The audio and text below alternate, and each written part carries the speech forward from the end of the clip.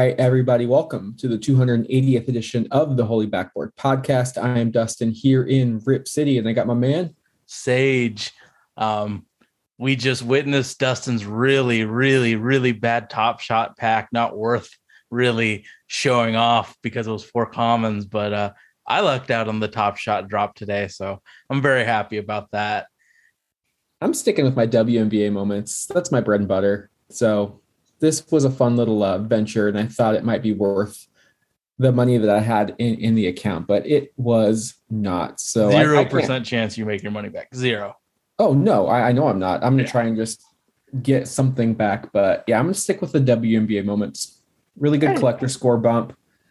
They're new-ish. This will be series 2. So if you want to get a lot of series 1s, they're already out there. And I've made a good ROI on the WNBA moment. So I think it's an untapped market.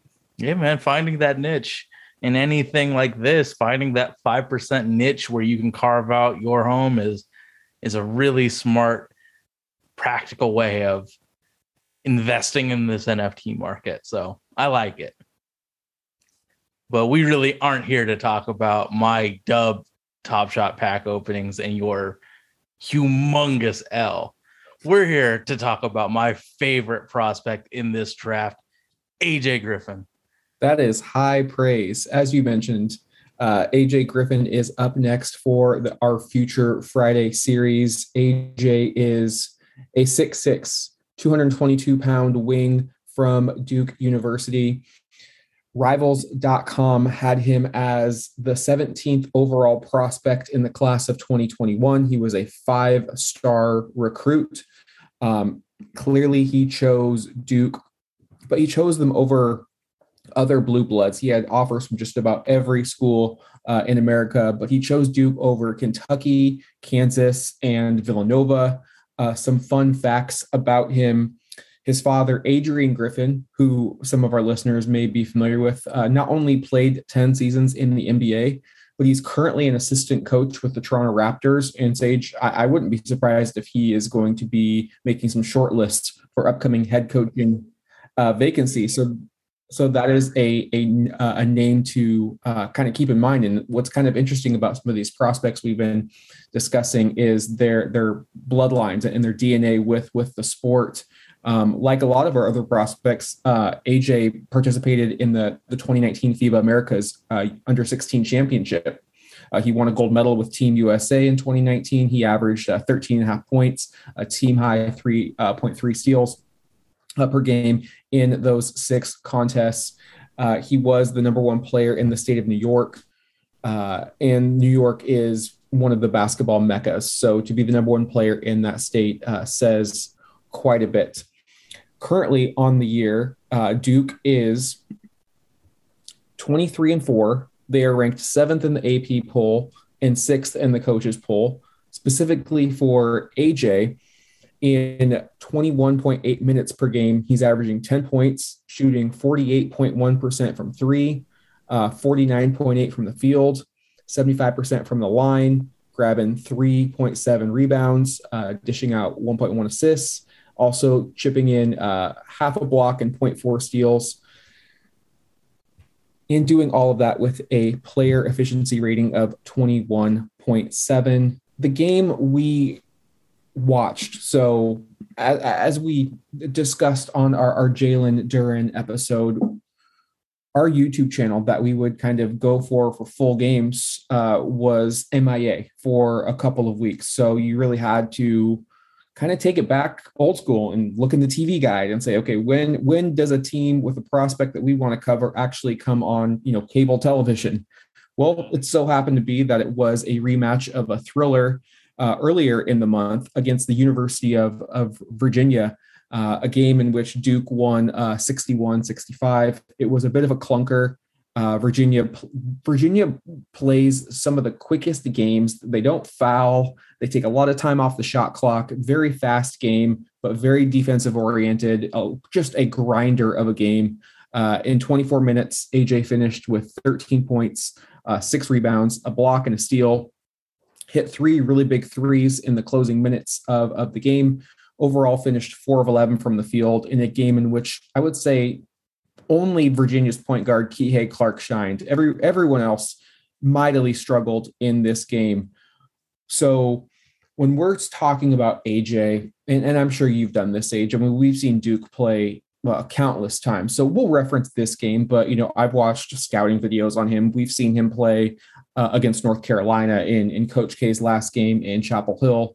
We've seen plenty of games from Duke. So we're not only just referencing this game, but other contests that we've seen from AJ. And I would also just continue to champion the importance that don't just watch a player once, because you don't know, one, if they're having a good day, if they're having a bad day. You don't know the system. You don't know all of the factors that go into a college game. Like, as we were watching this, specifically, Sage, I was texting. I was like, does Coach K not know what a pick and roll is? Everything was ISO and just run to the basket. Like, there was no ball movement, no player movement. Like I said, it was a grinded out kind of just like slugfest. That really wasn't a pretty basketball game to watch. The spacing was horrendous. So it's really hard when you have players in certain systems to say, yes, they can do that. No, they can't do that. You have to kind of take a leap of faith and say, I'm projecting that based upon a couple of plays or just flashes, I think they might be able to do this at the next level. That's why scouting prospects is so difficult to do, especially freshmen, because they're only getting 1 year of college experience. And it's why you kind of really put a lot of stock into the combine if the player will actually go and play in those 5-on-5 games. You see players rise because it's more of a free-flowing NBA style of action. So that's why it's just so hard, because there's a few prospects in this class that I think jump off the tape regardless of system, scheme, whatever. I think that's why they're tier 1 prospects. But once you start getting into the middle lottery, late lottery, first round, you have to just kind of make some judgments, and you have to kind of use your own eyes and what they're telling you and what you've seen in other situations. And that was really hard for me with AJ, because you can tell he's talented, Sage. But the number, when I was reading off of his statistics, the number that jumped out to me the most, it wasn't the 48% from three. That's fantastic. The number that jumped out at me the most is he's playing less than 22 minutes per night, which is just kind of ridiculous, because he's clearly Duke's first or second best player. Yeah, well, that leads into a lot of people are going to worry about his injury history. And I kind of did some research on that. Injured his ankle when he was a junior in high school, and then returned for the playoffs. And then the COVID season hit, and he just stayed in Tampa with his father, recovering from the ankle and like learning how to play ball. And you can tell that he plays ball at a very high level. And then he sprained his knee at Duke. So I think that the sprained knee is a reason why that he started off the year so light on minutes. And as he started playing, you saw that Wendell Moore started, because I thought that there was a chance he was going to be the player of the year in the beginning of the year. And then now it's just like Wendell's not really part of the big five on that team. Really. He's like the sixth man, because you got to play AJ, you got to play Paolo. So it's kind of a weird thing with him recovering from injury, but then you see like when he's in the game, it's like he's one of the more smart players on Duke, because what Duke is doing is just like aggressively cutting to the basket during post-ups, and he's the one like moving off ball, trying to get that spacing. So like the college game is just absolutely the worst for a team like Duke, where they're just aggressive cutters. When I watched the game, it was really awkward for me knowing that Coach K was actually using AJ Griffin and Mark Williams, I think two of his three best players, to do offense for defense substitution. Oh yeah, it was crazy, because AJ Griffin made the game-winning steal, and he just had he hit a three and he immediately got taken out. It was such a bad rotation, like Trevor Keels or Roach or Wendell Moore, like those. I know people listening probably roll their eyes and say, how can you critique Coach K? He's probably one of the greatest college coaches of all time. I'll give him that. You can still be wrong. Greg Popovich, probably the greatest coach of all time. He was wrong for having Tim Duncan on the bench in game 6 of the 2013 NBA Finals. Mm-hmm. There was no Tim Duncan there to grab that rebound. We all know what happened. No one's perfect. Everyone makes a mistake. I thought it was a really poor rotation by Mike Krzyzewski. And I don't know why he continues, without going off tangent, I don't know why he continues to let Wendell Moore and Trevor Keels and Jeremy Roach really try to initiate this offense, because there is no rhyme or reason to what they're trying to do. They're winning games just based upon pure talent alone. It's really shocking to see how poorly this team is constructed, especially from a recruiting standpoint. Why wouldn't you want to get a pure point guard like a Ty Washington out there? Like when Duke won a natty, there's no surprise that they did it with Tyus Jones, excuse me. Like he was the floor general. He got the ball to Winslow. He got the ball to Okafor, and they won it all. Guard play is so imperative at the collegiate level. And while I was watching AJ, I was thinking, if I was a non-point guard, I would go where there's a point guard there to make my life easier. Mm-hmm. A good point guard is just going to serve it up on a silver platter, and it's just not there for Duke. So it's really hard for me personally to evaluate AJ. You mentioned, though, that he is your favorite prospect in this draft class. And my question is, tell me why. I think that he is one of those guys that just fits around everybody. And it's like he's a universal wing player that fits around Dame. He'll fit around everybody. He has so much talent that he can just fit in the role that is there. And he's extremely talented. The shooting is awesome. The athleticism is awesome, but you see that he's a good teammate, and his teammates congratulate him for his successes. Even when he was getting taken out for Mark Williams, you saw him cheering on the sidelines. I feel like that's a high character player with all of the athletic markers of him being elite with elite shooting. It's just like the most interesting prospect.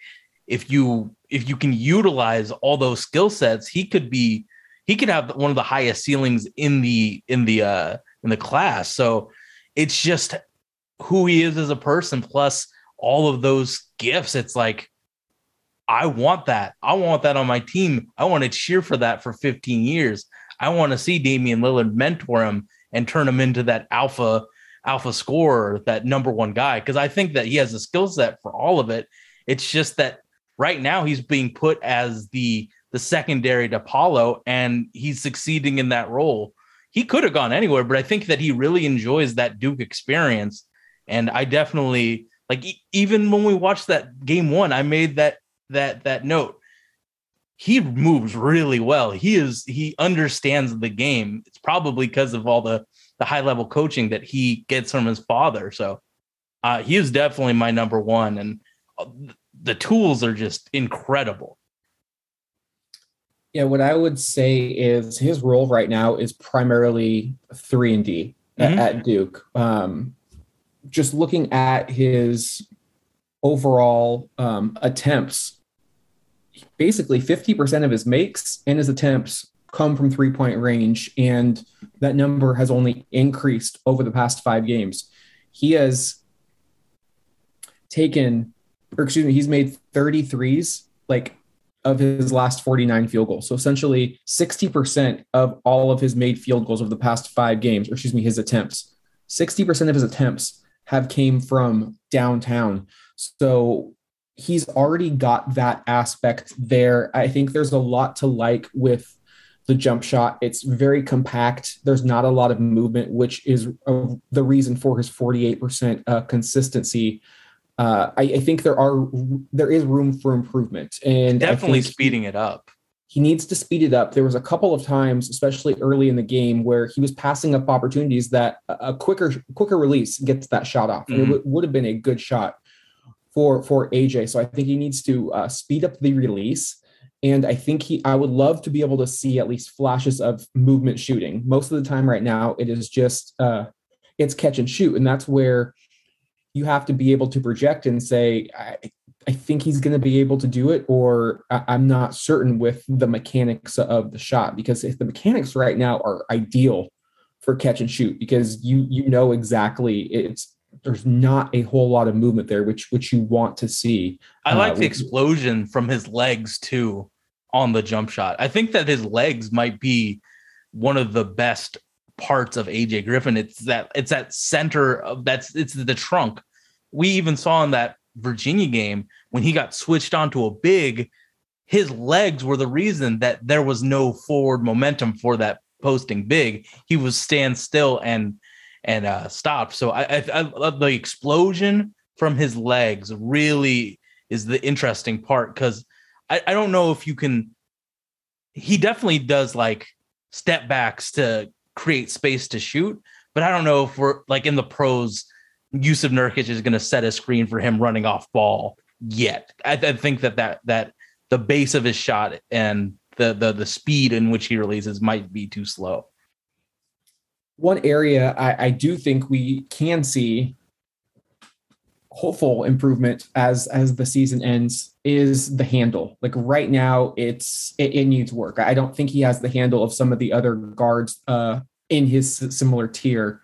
So a lot of it could be because he hasn't really played a lot of basketball. Mm-hmm. You mentioned the time off, the injuries, the slow start to Duke. It's a short college season.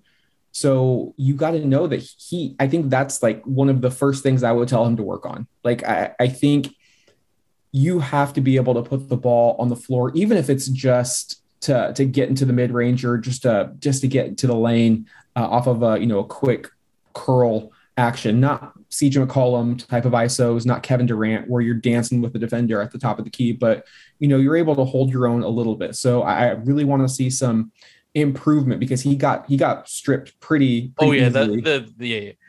But I would say that I think to set up his drives, his handle is pretty bad, but to set up the shot, I feel like he has a really big bag of getting that generating space using like dribble combos and step backs and side step. The bag to get the open three is good, but to get to the hoop, it's really like basic level across and go. In one hand, I think that is, yeah, he definitely needs to work on that.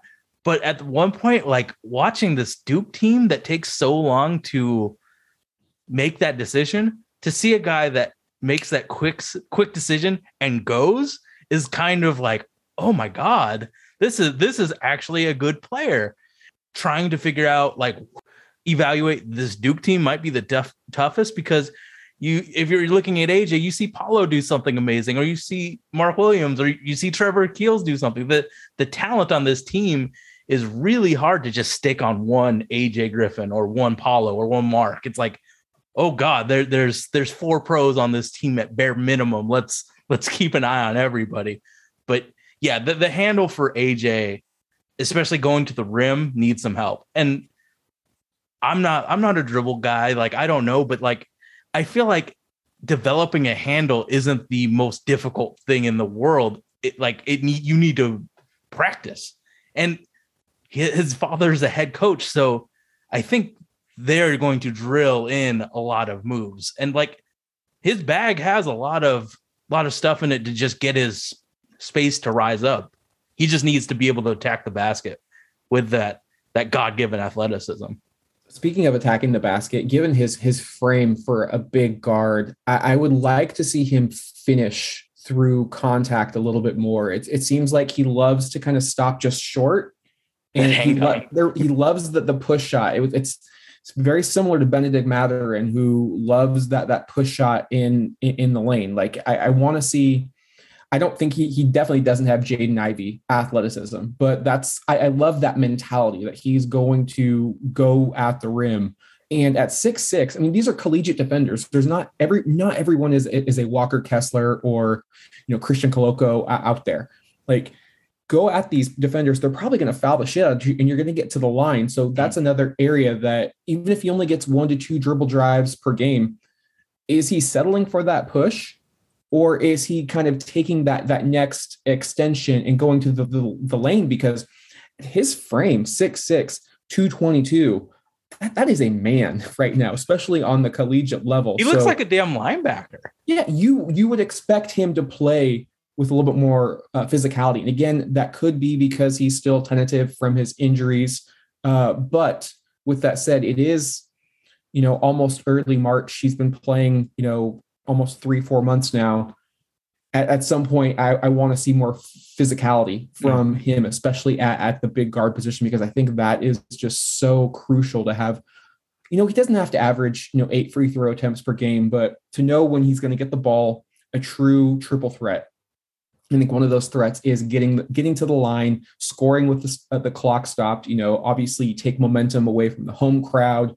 You're able to maybe stop the bleeding, or you can continue just to slow grind your opponent down. So I think he's capable of that, but that's something where I'm looking at when I watch him going forward into the ACC tournament and the NCAA tournament. I think that another reason that he's not showing off the handle as much as the spacing's fucking awful. So if he drives, there's going to be at least one hand poking at the ball, and then it's going to lead into a double team because Mark Williams can't not be in the paint in that dunker spot. So it's not the most, like, I think in NBA spacing, we're going to see NBA spacing that isn't the Trailblazers. NBA spacing is going to be able to give him more space to at least have a runway to score, because if he's trying to drive to the lane, like, Paulo's going to be there, Mark Williams is going to be there, meaning that their two defenders are going to be there. So it's going to be a much more difficult shot, like compared to like what a team can do with real spacing. He has an open lane to the hoop. One thing that I found really interesting, and that my math is wrong because he did have a turnover in the Virginia game, but he takes care of the ball really well for a wing player. Like right now, it's 19 turnovers. It's going to be 20 turnovers, but 20 turnovers, like that's like less than a turnover a game. With how fast paced the NBA is going to be, someone that takes the time to at least make the right pass is going to be special. So we've talked a lot about his offensive game. Defensively, what have you seen from AJ? Okay, so defensively on ball, I think that he is good. He forces the direction to the help. So he'll force that driver, and he has the legs to like block off a lot of the driving angles. He forces it to the help of Trevor Keels or Mark Williams. So I really like the way that he plays on ball defense. Off ball is have you noticed that he is a really big floater? He plays defense like I play defense, Sage, in the sense of if it's 5-on-5, I'm like, when you're playing playground ball or, playing in a city league and you're like, oh, I got 25, I got, short shorts. Like I got that dude. And I'm zoning in on you, and I'm just going to be up in your biz, and I'm just following one person. So I've noticed that in the past few games I've watched him, like, hey, he plays defense how I would play defense. Like almost, he's not scared to get beat, but it feels like, okay, like I just got to take care of my guy. So I want to see him grow into a more confident defender. The communication is pretty terrible on Duke, and that's not just AJ. I saw one where he was sticking to his guy. His guy ran off of a curl, and they both followed the shooter, and the big was wide open. Like it didn't hurt them on that particular play, but I could tell, like, okay, this team really is bad communicating at defense, and that's not just AJ Griffin's fault. That's Duke's. Yeah, I have in my notes that he's face guardy. Yeah, he doesn't pay attention to the ball. Like he pays attention to his man. So I think when we talked about Benedict Mathurin and him kind of not really giving a shit about a defense at this stage in his career, you can at least tell that AJ cares. You just want to see a little bit more awareness. Is it Duke's concept or is it AJ Griffin? Because he's either floaty as hell or he's hugging his guy. So is there like a thing for Duke saying, hey, saying I've never isn't correct, because we don't scout every year like we're scouting this year. But all the prospects I've seen, he plays off ball. It's the most unique off ball, on ball. It's just the most unique individual defensive assignment that I've seen.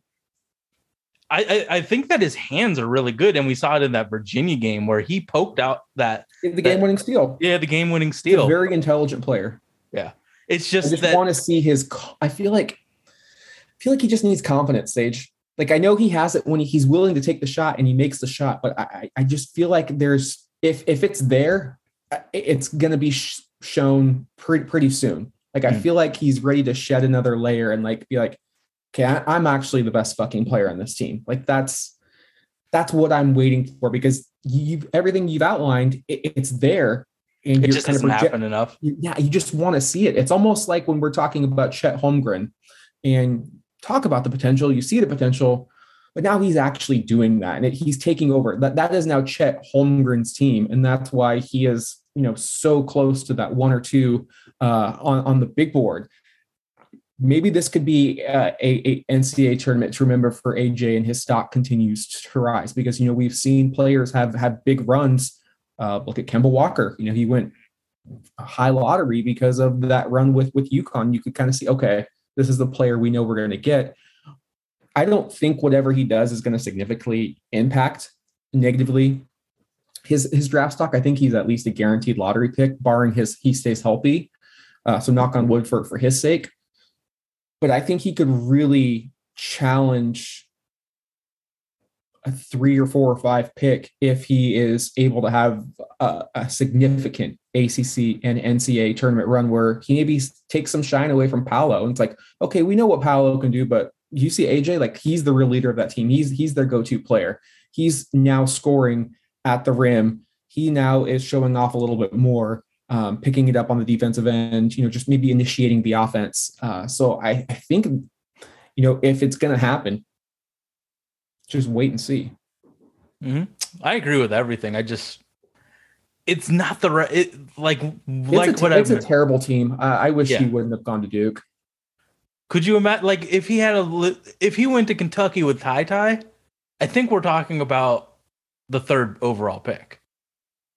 It's just, damn, this, and we feel this way with Tari. Like, if he wasn't on LSU, he'd be so much higher. The team that these college kids go to matters so much. And like, shit, just go to Purdue, go to Michigan, go to a team that has multiple actions, because I didn't see any Duke play where there was a secondary action. Like, Mark Williams sets a screen for somebody and they do a back cut. It was none of that. It's just like, I'm more athletic than you. I'm going to prove it here, here, and here. And one thing that I've noticed over the course of this season is how my opinions and kind of judgments of prospects changes. It's kind of, a fluid process. Arizona was another team that just did not have a good point guard, or at least a true, pure, table setter. What I've seen now from, just to take Benedict Mathurin as an example, we watched his game against Illinois. It was a lot of just, off ball, catch and shoot. That's how he was getting his buckets. And we were wondering, is he a secondary playmaker? Arizona's been on an absolute tear, probably going to be a 1 seed in the NCAA tournament. And what he is now doing, and I think it's a lot of kudos to their head coach, name is slipping my mind, but he was it's not the sweaty guy. It's Tommy Lloyd, I think is his name. Something he used to coach at Gonzaga under Mark Few. Now putting Mathurin as the primary playmaker, and I watched every second of their matchup against the Oregon Ducks, and I was texting. I was like, this guy is now getting into the lane and throwing lobs. Like, this is not the player that I saw just 2 months ago. I would love if Coach K would let AJ handle the ball and work some. Well, you see the whole, like, he gets the rebound and waits for the guard to get it. They don't have good guards. No. He needs to, and he's never going to be a primary playmaker. I don't think that's what anyone is asking of him. But if you can start to even see a simple pick and pop with Paolo, simple give and go, run some high elbow post action, just initiating the offense, just grabbing the ball and taking it down the floor like we've seen Jabari and Chet do. It's like, oh, okay, comfortable handing the ball. I get it. If Coach K says one thing, they're going to do that thing. So it could all be for naught. But that's what you have to project, man. Like that Booker really didn't do this. that would ease my mind if we were going into the draft and it's between AJ and Benedict. I know where you would fall, but for me right now, I would lean towards Mathurin because of what I'm seeing growth wise. It just means he's getting an opportunity to do so. So it's a little bit less projecting on my part. Mm-hmm. So that's why it's really so difficult when we're sitting here and, scouting players, because college coaches coach so much differently. You saw the way that AJ smiled when Coach K gave him props. It's like, he's not gonna go rogue. He's gonna do exactly what Coach K asks. So my question is, what are the comps that you have for AJ Griffin? It was really hard to find. So right now, I think he is a supremely high floor, lower ceiling type of guy. I think he is a safer prospect. I don't know if I'm buying the top 5 hype just yet. There are other guards on the board that I like a little bit more, but I do think he reminds me of another Dookie. Wasn't the fleetest of foot, very intelligent, incredible 3-point shooter. If he can get anywhere this player's defensive capabilities, you're going to be thankful you took him in the top 10, and that's Shane Battier. Ooh, I like that one. That's who he reminds. Shane Battier was not the fastest, but he was the smartest, and he made Portland's life hell in that 2009 playoff series with he and Artest just hounding Brandon Roy. I don't think you necessarily want AJ guarding smaller, quicker guards, but he can handle his own against bigger wings. He's very strong. I love the intelligence, and I love the fact that he's an NBA shooter. I think you can speed up the release. I think you can do a lot of those things. If he never gets a handle, I think that's fine. I would rather he become an elite level defender than a secondary playmaker. I think a high level 3-and-D is so valuable, especially if you're able to guard wings. I mean, we saw Portland just completely go to shit when they got rid of Mo Harkless and Al-Farouq Aminu, and they were never able to really replace those size and skills players. I think AJ has the ability to become, if he hits, I think you get Shane Battier, and you maybe even look back and say that was one of the top 5 best picks of that draft. I remember when Memphis took Shane Battier, everyone's like, it's a bit high. I don't know what the upside is. And Kwame Brown went number 1 in that draft. You think Washington would love a do over there? Absolutely. Shane Battier was a stud. So if he hits that, that's kind of where I see in my comp. I think the 50% is just at least 5 to 7 year NBA 3-and-D player. But I think if he gets that defensive down, you're looking at someone who's going to get paid a lot of dollars. So, okay. This is based on their legs and the trunk of their body. RJ Barrett, though they have the same powerful haunches and their legs are their best asset. I feel so weird talking about 19-year-olds' legs this much, but and you just said their best asset. Oh, good one. But I think that they're very similar. They're both from New York. I think that the main difference between RJ and AJ, great combo of letters, is RJ had point guard reps because he was the point guard of his team. AJ had a college level point guard next to him, so he didn't have the playmaker. He didn't have to use them, so we never know what it is. I think RJ is a really nice comp for him because their bodies are the same. I think kinesthetically, I hate saying this, but I think Jimmy Butler on the Tibbs Chicago Bulls teams, where he wasn't the main playmaker, is a really good comp for him. Because Jimmy got the playmaking down, and now he's one of the best. But when he was on the Bulls, he was just the high intensity, high level player that just made everything work. Do you think AJ has the 3-point? Possesses Jimmy's intangibles? He has yet to have the chip on his shoulder that Jimmy has. Because Jimmy's a grade A asshole. Which works for him. But back to RJ, a better shooting RJ Barrett. Oh, obvious. Okay. Well, you substitute the playmaking for elite level shooting.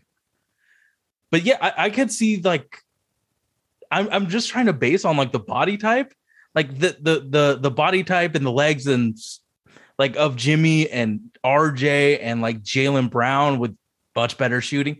like that athlete that has skills is kind of the archetype that I'm looking at with AJ Griffin.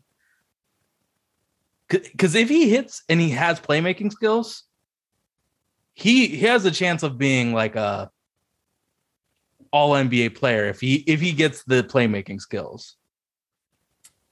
So we've been doing this for, I think, almost 2 months now. So kudos to us. Where right now is AJ on your big board? We obviously have Jabari. We have Chet. We have Paulo. We have Jaden. I think he's competing with Johnny Davis. So 5 or 6. Where do you have him?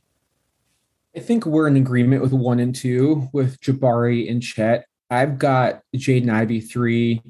I've got Johnny Davis 4 from Wisconsin, and 5 I've got Paulo. But where it gets dicey for me is if it came down to draft day and Portland's on the clock and they're deciding between Benedict Mathurin and AJ Griffin. That's where I'm trying to decide where I'm leaning towards. I think, like I said, because I've seen a little bit more, I would go Mathurin at 6 and then Griffin, at 7. But, there's also Shaedon Sharpe, who is not playing this year for Kentucky, but the number 1 player essentially in his class of 22, which, we both need to find some film on because he could be better than all of the guards available right now. John Calipari was saying, I've seen what number 1 picks look like, which he does. Yeah, this guy looks like a number 1 pick, but he could be pandering to Sharpe to come back to Kentucky for next season, saying he could be the number 1 pick in 2023. From everything that I've read, it's unlikely that he would go to Kentucky and turn down being a top 10, most likely a top 7 pick in this draft. So at the moment, it's just such a fun crop of big guards finally. I think it's finally a resurgent of big guards. And so AJ is definitely in my top 10 so far. Nice. I think that once draft day hits, like, I feel like the biggest riser has to be Jalen Duren. Like, you look at everything about him reads potential franchise center. So there could be a lot of movement. Jalen Duren, like we talked about, Jalen Duren scares the hell out of me. Like, there's always the intrigue of a franchise changing center. Like, there could be a chance that AJ is there at 9 or 10 because of all of the, And I think why players like Jalen turn out to be busts sometimes, and by players like that, I mean just like high ceiling, very long term. You need to be patient with them. Is when you're in the lottery, probably top 6, top 5, you're looking for a player that does everything and that does have that huge ceiling. And so maybe some players are perceived that maybe they don't do everything, but I can hit a home run with this player. And I think why you see so many like late first round studs and even second round studs is because players are evaluated on what they can do instead of what they can't do. And so teams feel more comfortable. They don't feel like they feel like the opportunity cost at, pick 20 to the end of the draft is fine. Like, I don't care if this guy is not the best defender. He is an excellent ball handler and a knockdown shooter. He's going to fit perfectly with our team. I think if more teams took that approach in the mid to late lottery, instead of always trying to hit a home run, you would see some of these players move up the board. And I think it may push a player like Jalen Duren down the board, but he would go to a team that doesn't need his services right off the bat because the better teams draft later in the draft. He might go to a better situation. So I think that honestly has a lot to do with why you see players like Willie Cauley-Stein just kind of flame out. Like, he doesn't go to the right situation in Sacramento. He had a high ceiling, but the skill set was incredibly poor and he never hit. And now he's out of the league. Maybe had he got drafted to a better team later in the first round, like a DeAndre Jordan, who went second round to the Clippers and was able to get groomed with, Blake and CP and JJ Redick and Doc Rivers.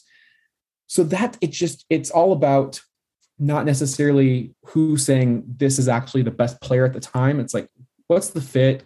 What are you willing to risk? And I just think Portland right now, having 2 top 10 picks, they don't need to hit grand slams if the grand slams aren't there, is what I'm saying. And so Maybe you roll the dice because you have 2 picks with a Jalen Duren, but I don't think you necessarily have to say we have to swing for the fences here. If you get 2 players that end up like Shane Battier, like, we're talking about AJ Griffin, that's a fucking fantastic draft.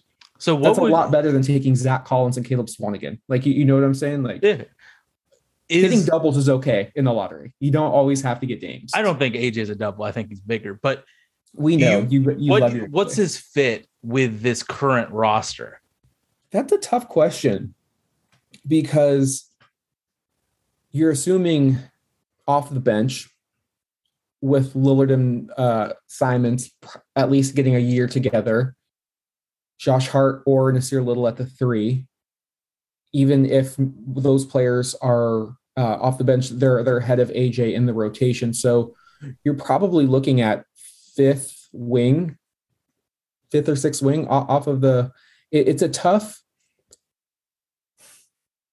Right now, it might be. I think it's going to be tough for any guard Portland drafts because they're going to try and go Lillard and Simons. But I really like him if he's able to start at the 2. Because of all of the catch and shoot opportunities that he would get. Like, one of the reasons I love Johnny Davis so much is his fit with the Blazers, because he has an impeccable feel for that offensive end of the floor. Like, he knows where the open spots are and he's going to get open. When you have a guard as dynamic as Damian Lillard or someone who is rising to that level in Anthony Simons, they're going to draw attention. They have a gravity. They're going to pull the defense towards them. You need if AJ Griffin, we can fuck all about his speeding up his release. If he is, just sitting there picking teams apart from, it doesn't matter how fast or slow his release is. I mean, you get a 50% shooter from downtown. That is a huge weapon to have in today's NBA. So the fit is potentially incredible. It just depends on what Portland does with their other guards. Like, he needs time. But at 6'6", you do like the ability to pair him with Nasir or Josh Hart on the wing. I think they give you just enough of everything. You get winning players, smart players. I feel like he and Nasir they make up for each other's deficiencies. Because, I mean, I think the biggest thing with Nasir is that he is not the greatest shooter in the world. But if you have AJ balancing the other side, they can't cheat as much because you have AJ Griffin on the court. So I value him really high because of that shooting and because of what he can do for this team. Like, we are one of the worst spacing teams in the last 5 years. To have another guy that shoots. So you have Ant, Dame, AJ, whoever. Like, it makes up for Yusuf Nurkic not being a shooter. It makes up for Nasir Little not being a shooter. I had this discussion on Twitter, like, is AJ Griffin that much better than Nasir and Trendon and Justice? And I was like, they don't compare to AJ because of the shooting. Those 3 are very similar because of the lack of shooting. Shooting is the most important skill set to have in the modern NBA. Yeah, and AJ has it, and those 3 don't. So as a prospect, if I was Chauncey Billups, I'd be like, AJ, you got to be in there to space this floor when we have not our best lineup, and you have to be there. So I think he would carve out time at the 2 or the 3. So I think his fit, because of that shooting, he has to be in that rotation. It's just we have so many non-shooters. He makes up for the deficiencies of a lot of our team right now who are signed to multiple years. Like, he could be the one reason why a certain lineup structure works is because 40% 3-point shooting. You can't leave him open. And like with Dame, just think, he's driving to lane off a pick and roll with Yusuf. You can't cheat off of him. You can't cheat off of AJ. So Dame has a much easier time. AJ makes Dame's life a lot easier just because of the threat of an open 3 from a guy that's shooting the absolute cover off the ball. I'm in. I think that is and like Chauncey's going to be intrigued by all the defensive tools. So I would take AJ in that position between him and Benedict. And I will admit, I might be low on Benedict, but I will watch some Arizona games with him as more of the lead ball handler. You and me both. I was very low on Benedict. I had watched a few games even before we did our Future Friday, and so I admit I went into the game with a bit of an unconscious bias. It was just impossible not to be biased off of what I'd already seen. And then I like I said, the red flags are still there on defense, but I just love the maturation that he's able to do as the secondary playmaker. The shot's been more consistent. That was a big concern of mine because he, like I said, he reminded me of Derek Anderson, very hot, very cold, very streaky. Shot has been looking absolutely butter. And I do think you can get a player to be more active on defense. Like if you don't play defense, you're not going to play in the league, but you can't teach a player to be 6'6" and slithery and just have all these natural tools. So that's why there are some things you have to say, what can this player do and what can I teach him to do better? There are some things just like, I can't teach this player to do it. They're not good at it. It's just not going to work. And so you really have to kind of break down the skill sets into those buckets and then kind of weigh it out and to see what's the best bet. Would you put AJ on ball? On ball? Defending? I mean, a regular 2-guard probably, but none of these fast point guards. Like you don't want him with anybody who's more fast twitch. I don't think he's there yet in terms of his lateral speed to stick with a point guard like a Ja Morant, or you know what I mean. Like that's not him.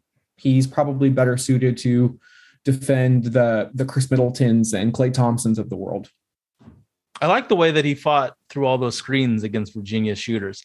I mean, the tools are super interesting, and I think he's one of the best prospects in this draft. And I think that wraps it up on AJ Griffin. So we are available on iTunes, Google Play, Stitcher, Himalaya Podcasts, Dash Radio, Nothing But Net Radio, and we will be back Sunday to talk about actual Portland Trail Blazers basketball. Peace out, everybody.